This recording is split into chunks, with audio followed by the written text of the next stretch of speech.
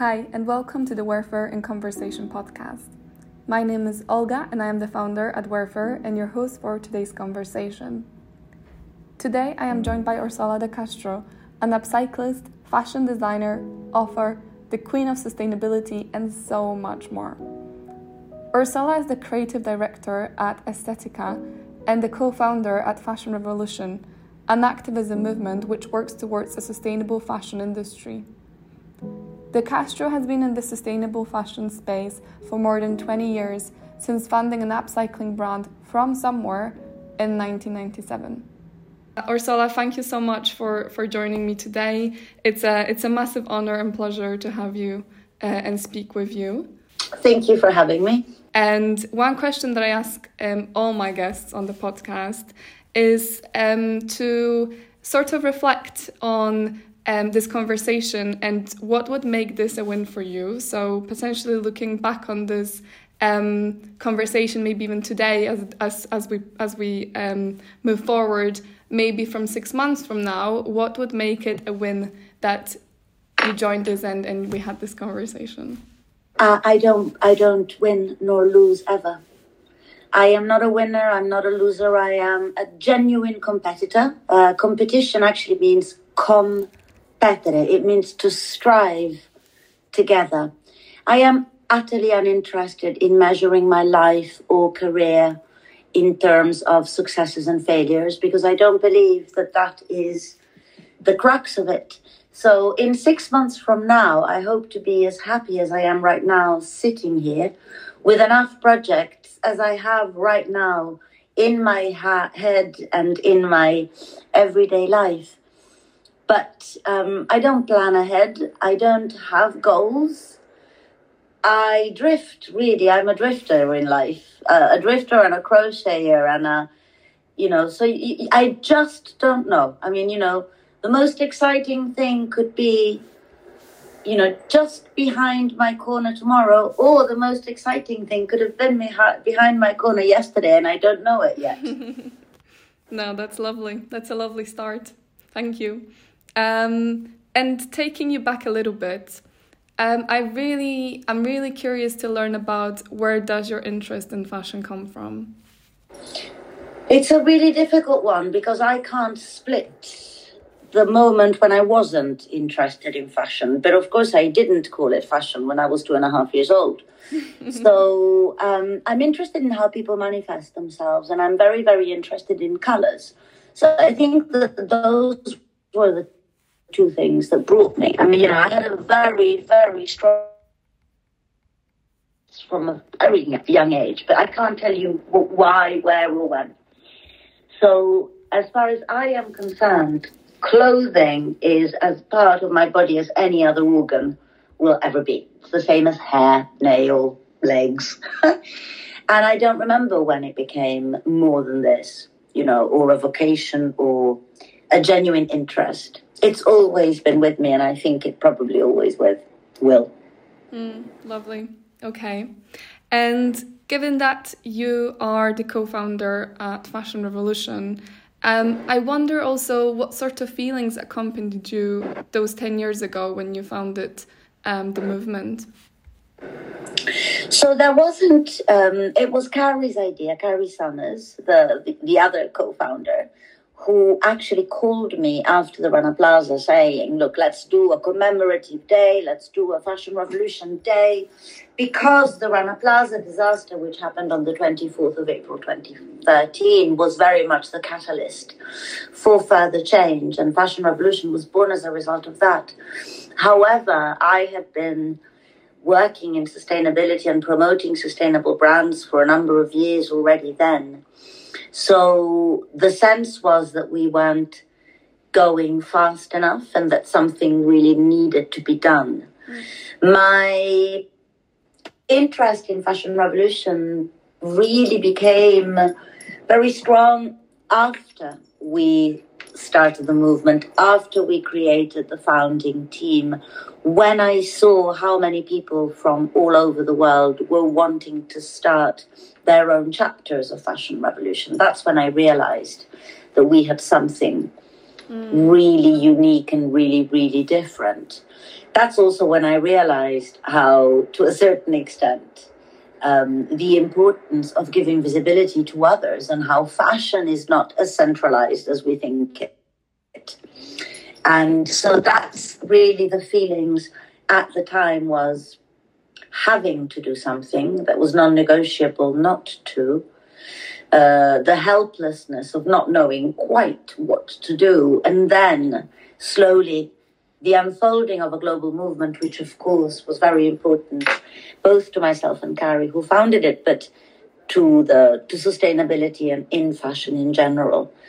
But it did come from helplessness, and I remain helpless.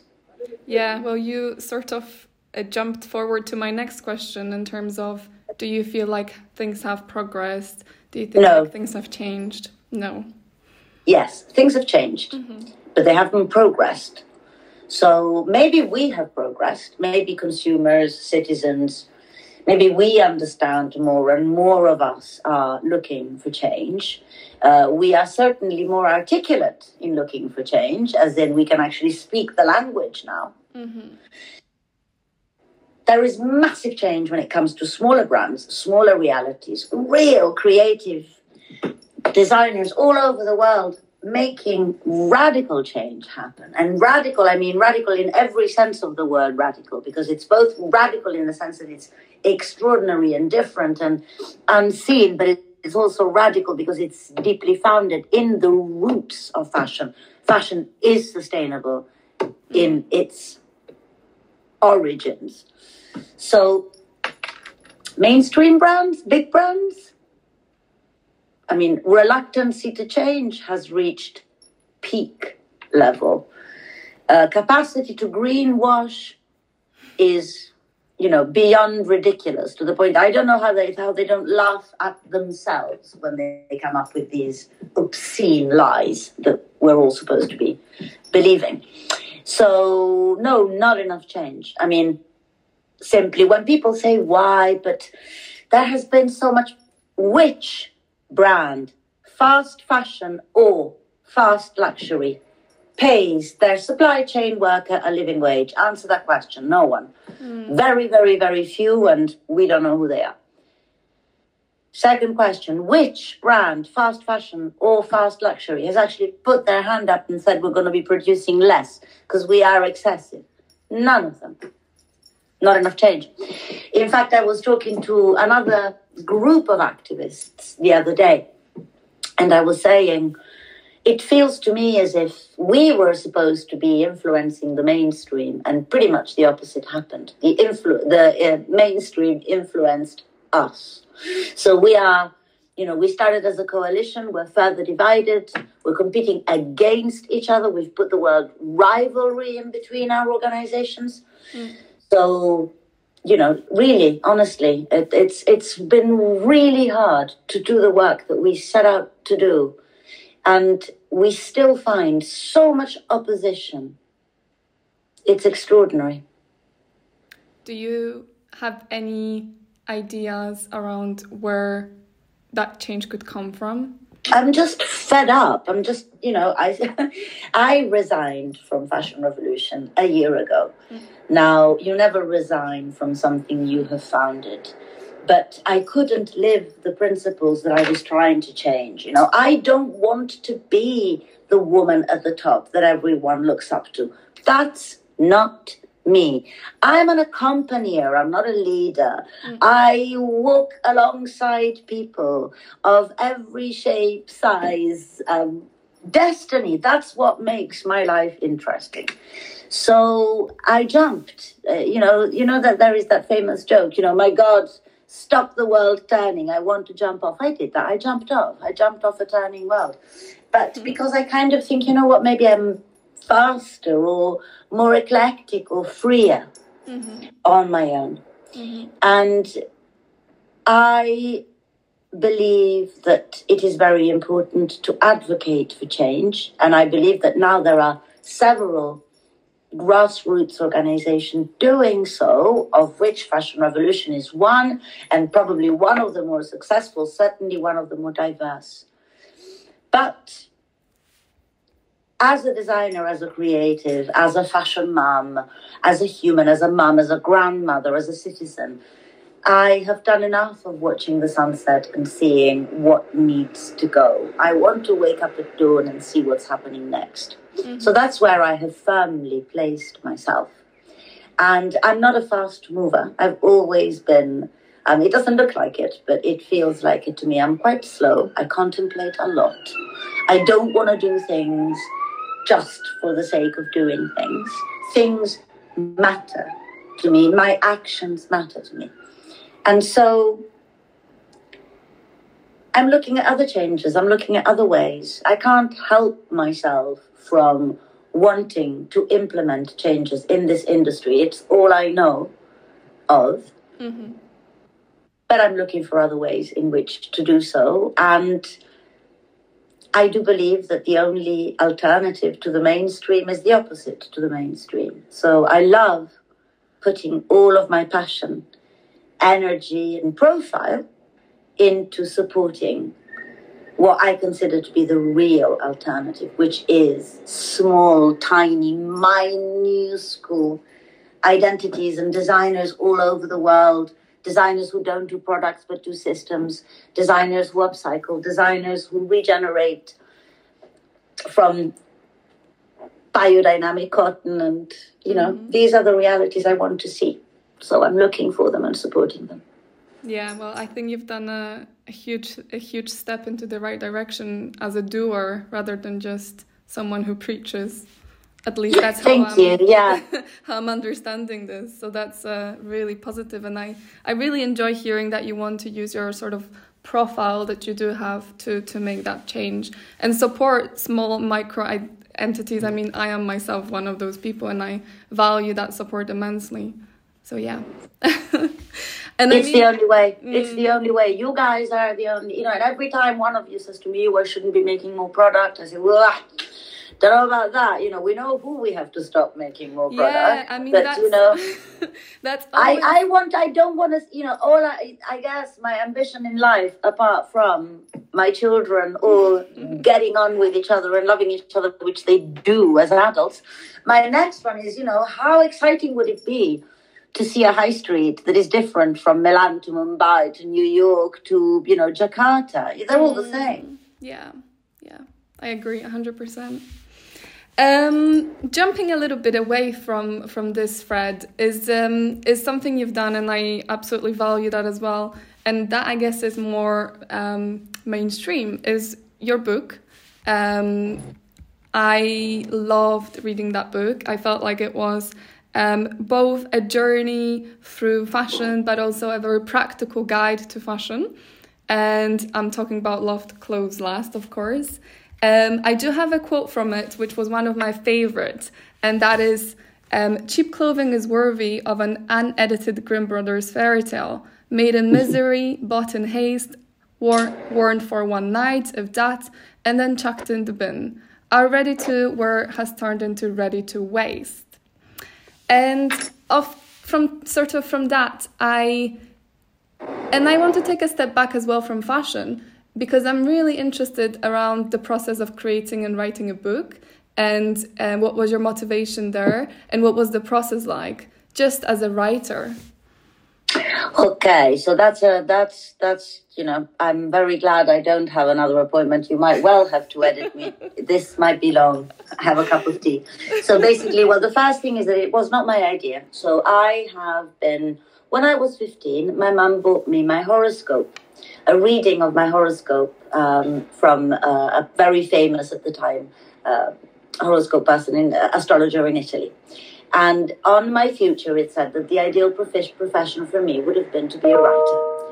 Now, I adore writing. I've been writing diaries forever, and I've been reading ever since I can remember. But I am, and always have been, neurodivergent. So I don't quite know whether I'm not dyslexic, although it does fall under the umbrella of dyslexia. I'm not dyslexic because I corrected myself. I've been reading since I was a child.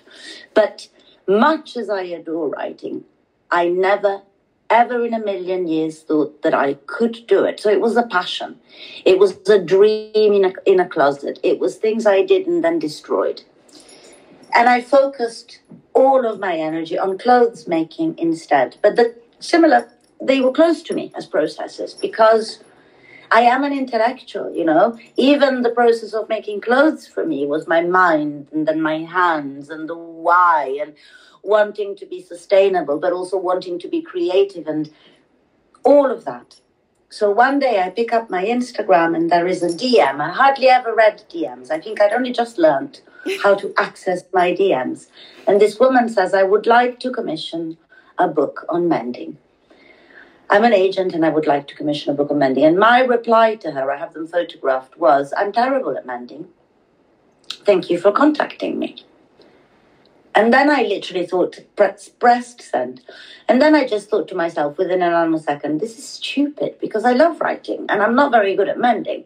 But surely I can take this opportunity and twist it to my advantage. So I checked her out. She was a really big, very important agent who literally was the agent of some of my author heroes. I read history. She has, her company they've got some of the best author books. So I wrote back and I said, look, I really am quite bad at mending. I couldn't do you a how to mend, but I do you a why to mend. And she replied straight back, said, a why to mend sounds wonderful. And that's Loved Clothes Last, described by someone as a cross between a manual and a manifesto, which for me is the best description of the book. That's kind of like 180. That was exactly what I wanted to achieve. The process of writing was fast for me, and I had to have some help because I had a deadline of having to do it in 4 months. And although the book kind of wrote itself, because writing does come very easy to me, I did have help with the research. And my eldest daughter, who's obviously native English, which I'm not, by the way, I may be bilingual, but I'm not native English. So she also helped me a little bit with the overall, for speed also, I was having to write so fast. The book came back almost unedited from the editors, which was for me a real proof that I could write. And it's all I want to do. I'm not joking. It's all I want to do. But I want it so badly. I've realized so much that this is what I want to do when I grow up, that yet again, I've got to give it time. I've got things to learn. I've got confidence to gain. I don't know that I want to write about clothes all my life, although, of course, I want to write about clothes all my life. But I certainly don't want to necessarily write another political book. But maybe I do. I don't know. So I'm writing 2 very different things at the moment. But again, I've always written. I've always read.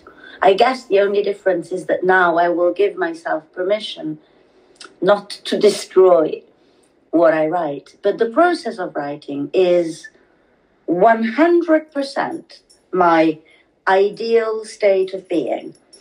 I'm on my own. I kind of go straight back right into myself. Words are just like crochet stitches. You can make a perfect one and then there's another word that you can just see with your naked eye. It's got a defect and you have to start again, find another word. And the stories that my head makes have always entertained me. So, yeah, I guess at 56 years old, I finally know what I want to do when I grow up. Oh, thank you so much for sharing. That's such a beautiful, I think, a story of just who you are as well. So I love that.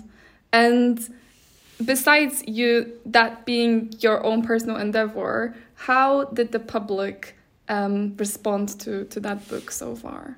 And that's the other one that will be here another week. I had no experience of anything like it. I've had no experience of anything like it. I get teary-eyed when I mean, literally here. It's because people are so generous. They've been so generous with me. They've taken the time to let me know how much they've enjoyed the book. They've helped me sell the book because each time someone posts a picture of them with that book or uses a quote from the book, it's a genuine, honest way to help me.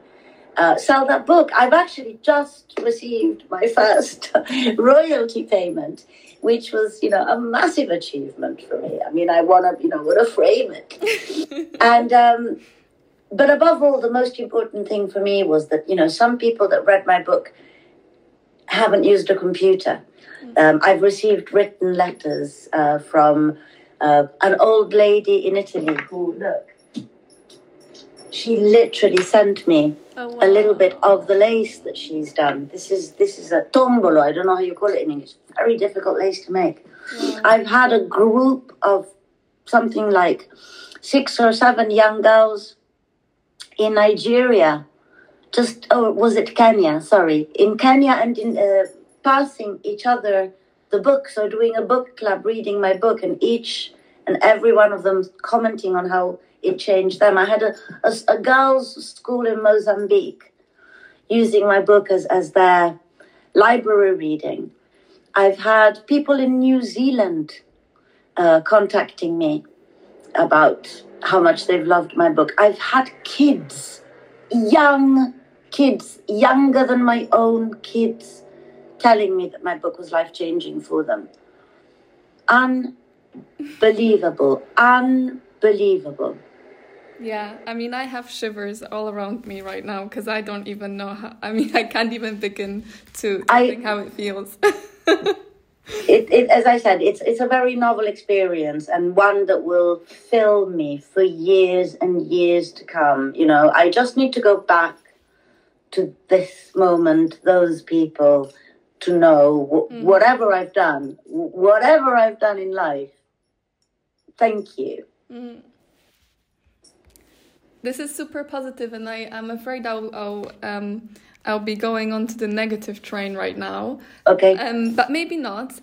What is a lesson that you had to learn the hard way about the industry you're working in, so the fashion industry?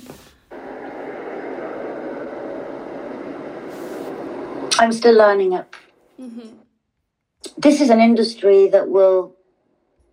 I mean, the fashion industry, I entered the fashion industry because I love clothes, not because I loved its people. I still don't love its people. It's an industry that if it can belittle you, it will. Mm. If it can ignore you, it will.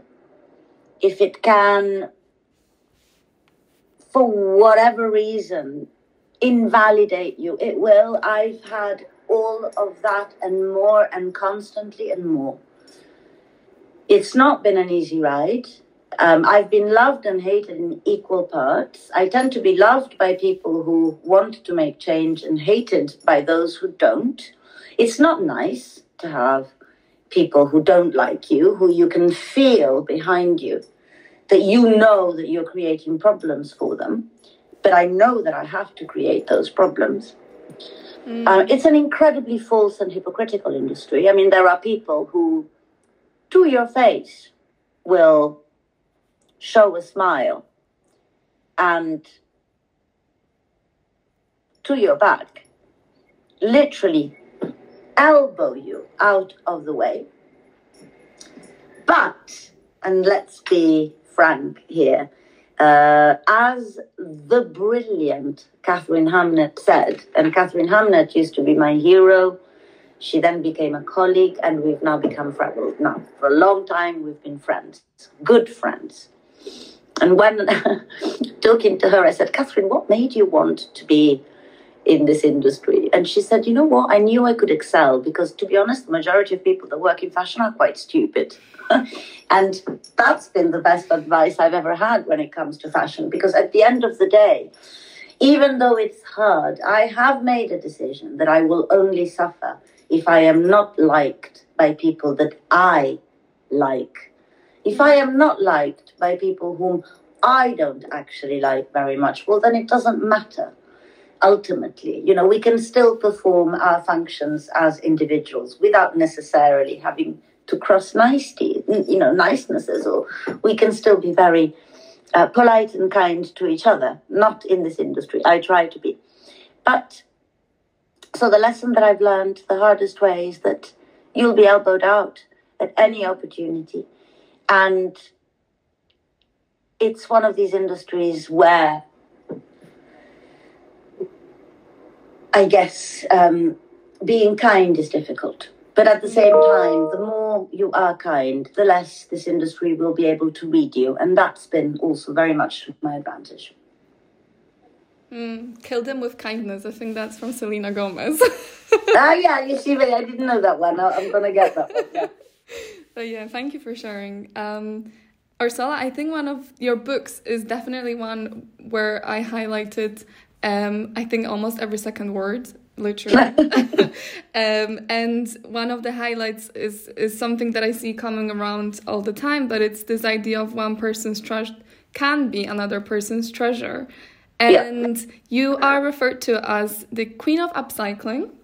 And to me, that's kind of the extending of lifetime of garments and clothes, taking care of them, etc. And they could obviously be passed on, but how do you see this idea of end of ownership? And here I'm kind of referring to this new business model waves and new ways of using and having fun with fashion, where we no longer own things, but maybe we just use them. So I'm here just thinking about swapping and rentals and these kind of models where we no longer just buy clothes, but we use clothes and we don't own them. How do you feel about it?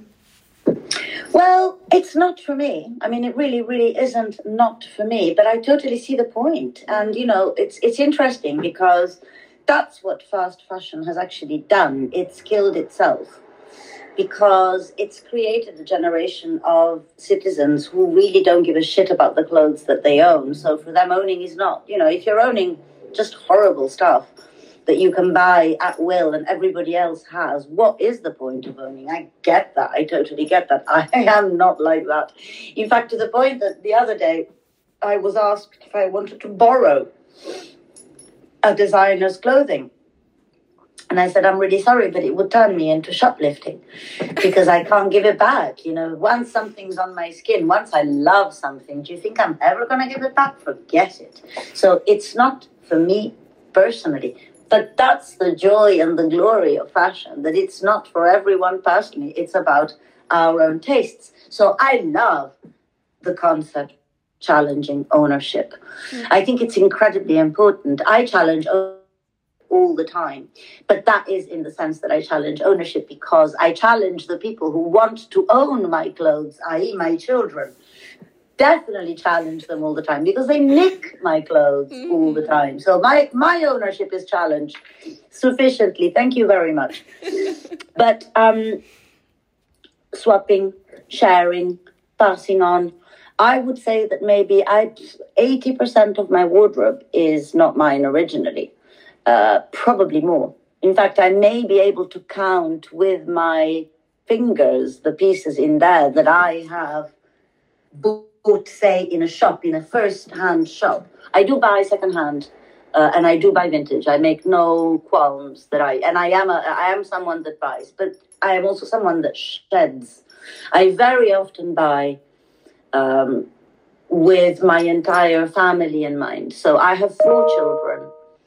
We all wear, I wouldn't say the word sharing, because as I said, they share, I kind of share, but I get overly attached for sharing, that we all wear the same clothing. So if I buy something, I've already got 4 people whom I know I could give it to them if I didn't want to wear it anymore. Plus, there's my cousin, and there is my best friend.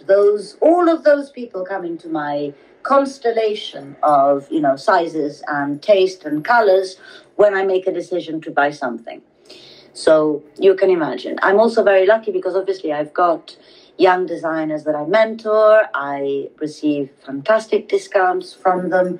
Recently, I've had this thing whereby having fashion revolution, therefore feeling less somehow pressure to keep myself hidden from the world and to be a certain type of person. I've done 2 shoots as a kind of an influencer, believe it or not, for 2 brands I really love, and I did it for the clothes. I got given free clothes. I'm so happy. So, as you see, I have a real deep passion for my clothes. But, literally the other day, my comfort jumper, probably one of the oldest things I own, covered in holes, covered in holes. I did the most intricate crochet all around it, and I put semi-precious stones. So the dichotomy of having a completely broken jumper, but decorated with citrines and garnets, it's crazy. But that's how I love my clothes. Mm-hmm. But the renting thing, I'm more worried than other initiatives. I mean, I love renting if it's hugely localized. But renting in itself will have issues. Carbon footprint, buying new, people will want to rent the latest collections. In any enlarged system, people rent the latest collection. So there is still a lot of buying and transporting and dry cleaning that goes into it. So I see it as a very interesting opportunity because it challenges ownership. From a sustainability perspective, I don't actually rate it that high. But from challenging ownership perspective, and for, a new method for younger generations, in that respect, I think it's very interesting. On the other hand, all the technology around mending, repairing, which I called a quiet technology, like people talk about quiet luxury. I mean, these guys have been gently, silently, and beautifully moving behind the scenes till they get shit-hot investments for the past 10 years. That I want to talk about with bells on. I mean, that I make use of 100% regularly. I mean, that's the best thing that's come back. Mm-hmm. Interesting. Just to kind of go back then to this idea of owning, and one thing that always is at the back of my head is the affordability of clothes, and especially sustainable fashion. Do you think we can have cheap, or rather maybe better word, affordable clothing that don't cost the earth in the way they do today? Well, yeah, of course, but that's not up to the sustainable designers. That's up to the brands that have the capability to make cheap clothing and, to change their systems. I mean, we can't and we shouldn't have as cheap as we've got now, because we know what that cheap means. And there are all sorts of ways to actually be able to afford. It's a bit of a myth that sustainable fashion is unaffordable. Sustainable fashion is unaffordable if we buy at the same speed and quantity that we would buy fast fashion. Sure, yeah, you can't buy 3 pairs. If you like something from a sustainable fashion brand, you can't buy double. You can't say, yes, I'll get 2 pairs of those. So I'm sure that it's just a different way of buying. You buy to accumulate. You save up. But I mean, what really pisses me off is that the Primarks, the Shine, the Zaras, the H&Ms, they are the people with a responsibility to make cheap and sustainable fashion. They clocked it with the cheap. They can do cheap, so now make it sustainable. Rather than talking about it, go ahead and do it. I buy, if the tragedy of it all is that just imagine a brand like anyone, let's say Zara. Say the guy from Zara puts his hand up tomorrow and says, I'm actually going to slow down production, and I'm actually going to be paying my supply chain, my garment workers, a dignified living wage. They'd sell so much more, even if their prices went up. I mean, suddenly Zara would be the go-to cheap brand. People wouldn't notice that they've put it up by X percentage. So I find it really surprising that these guys are so short-sighted not to understand that that would be the biggest marketing ploy that they could think of. So, but going back to actual expenses and how expensive it is to buy cheap fashion, to buy sustainable fashion, we have distorted the way that we buy clothes. And the reason why these brands are still somehow invisible and therefore a little bit more expensive than they could be is because we don't look for them. So if we actually started to look for them, we would find that inevitably things and prices would go down for them. Materials would become, if they grow, they can have access to better materials, which is cheaper for them to buy, and so on and so forth. So it's a bit of a catch-22. But there are so many ways that we can support sustainable designers from all over the world, even if we're buying from them one tiny thing a year, one tiny thing every 2 years. Find them, follow them, ask them, where are you showcasing? Find out, because they will have the time to answer your questions. No, I 100% agree. And you know what's really interesting? I don't tend to go to high street at all. And if I do, it's more for sort of research purposes and just understanding the reality we live in. And I happened to go to the high street of Glasgow, and I went into New Look, and the first thing I saw was this, I doubt it was cotton, probably polyester top, and it cost £30.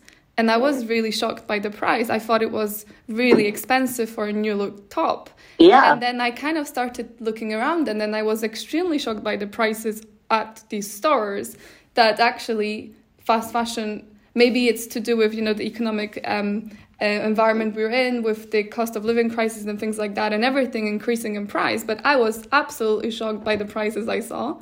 And God, that's really brilliant news. Yeah. I mean, New Look, 30 quid for a top. I know sustainable brands that would give you one for 45. I know, exactly. I was absolutely shocked. And I mean, the quality was just as poor. And I feel like there was nothing that changed apart from the price. So I was absolutely shocked. And I was just amazed that people actually buy from New Look for that money. I don't know. Unbelievable. I didn't know that. But there's another thing I wanted to say. I don't know whether you're going to ask the question, but I think it's important. Because you mentioned... So for me, one of the most important things that we haven't done is actually invest in upcycling. So, and this is one of the things that I want to really put my weight behind, because for various reasons. I mean, one, we do need a code of conduct for those who use pre-existing material, because we do need some kind of a specification of what those pre-existing materials are. But because I genuinely believe that the next 10 years are for those who reuse. And, and I believe that the technology of mending and repairing has proved us that you don't need to be tied to the mainstream or sponsored by the mainstream to make a start. Obviously, we know of apps, mending apps that now have got the support and the sponsorship of the mainstream, but not when they started out. So my feeling is the future belongs to those who reuse. And because it's been so heavily uninvested in, they tend to be very small brands, from all over the world. But my story right now, what I'm telling everyone is that if we had invested a percentage of what we invested on recycling in upcycling, we'd have the systems for collecting and the systems for sorting. Because there's no bloody point in investing in the systems if you haven't yet found the solution. So the more money goes into this niche technology of separating fibers that we're nowhere near, the less money actually goes on to people. And the problem is that it's people that we need to create those desperately needed systems in order to unclog the landfills, in order to interrupt waste, to start thinking about waste as a resource before it becomes rubbish. Well, I guess you preceded my question, which was my final question, really, is any last words of wisdom from you? Besides the upcycling idea, is there anything you'd like to share? Keep talking. Keep talking to others. Keep talking about climate change. Keep talking about inequity and injustices. We've got a last chance to make a change to this culture. We've got it wrong. We've spent millennia colonizing, conquering, rather than meeting, getting to know each other, learning. And this is the state we're in. This is a grave state we're in. So when it comes to fashion, every day you pick something up, you wear it, you go out. That's a conversation. Keep having that conversation with yourself and keep having it with others.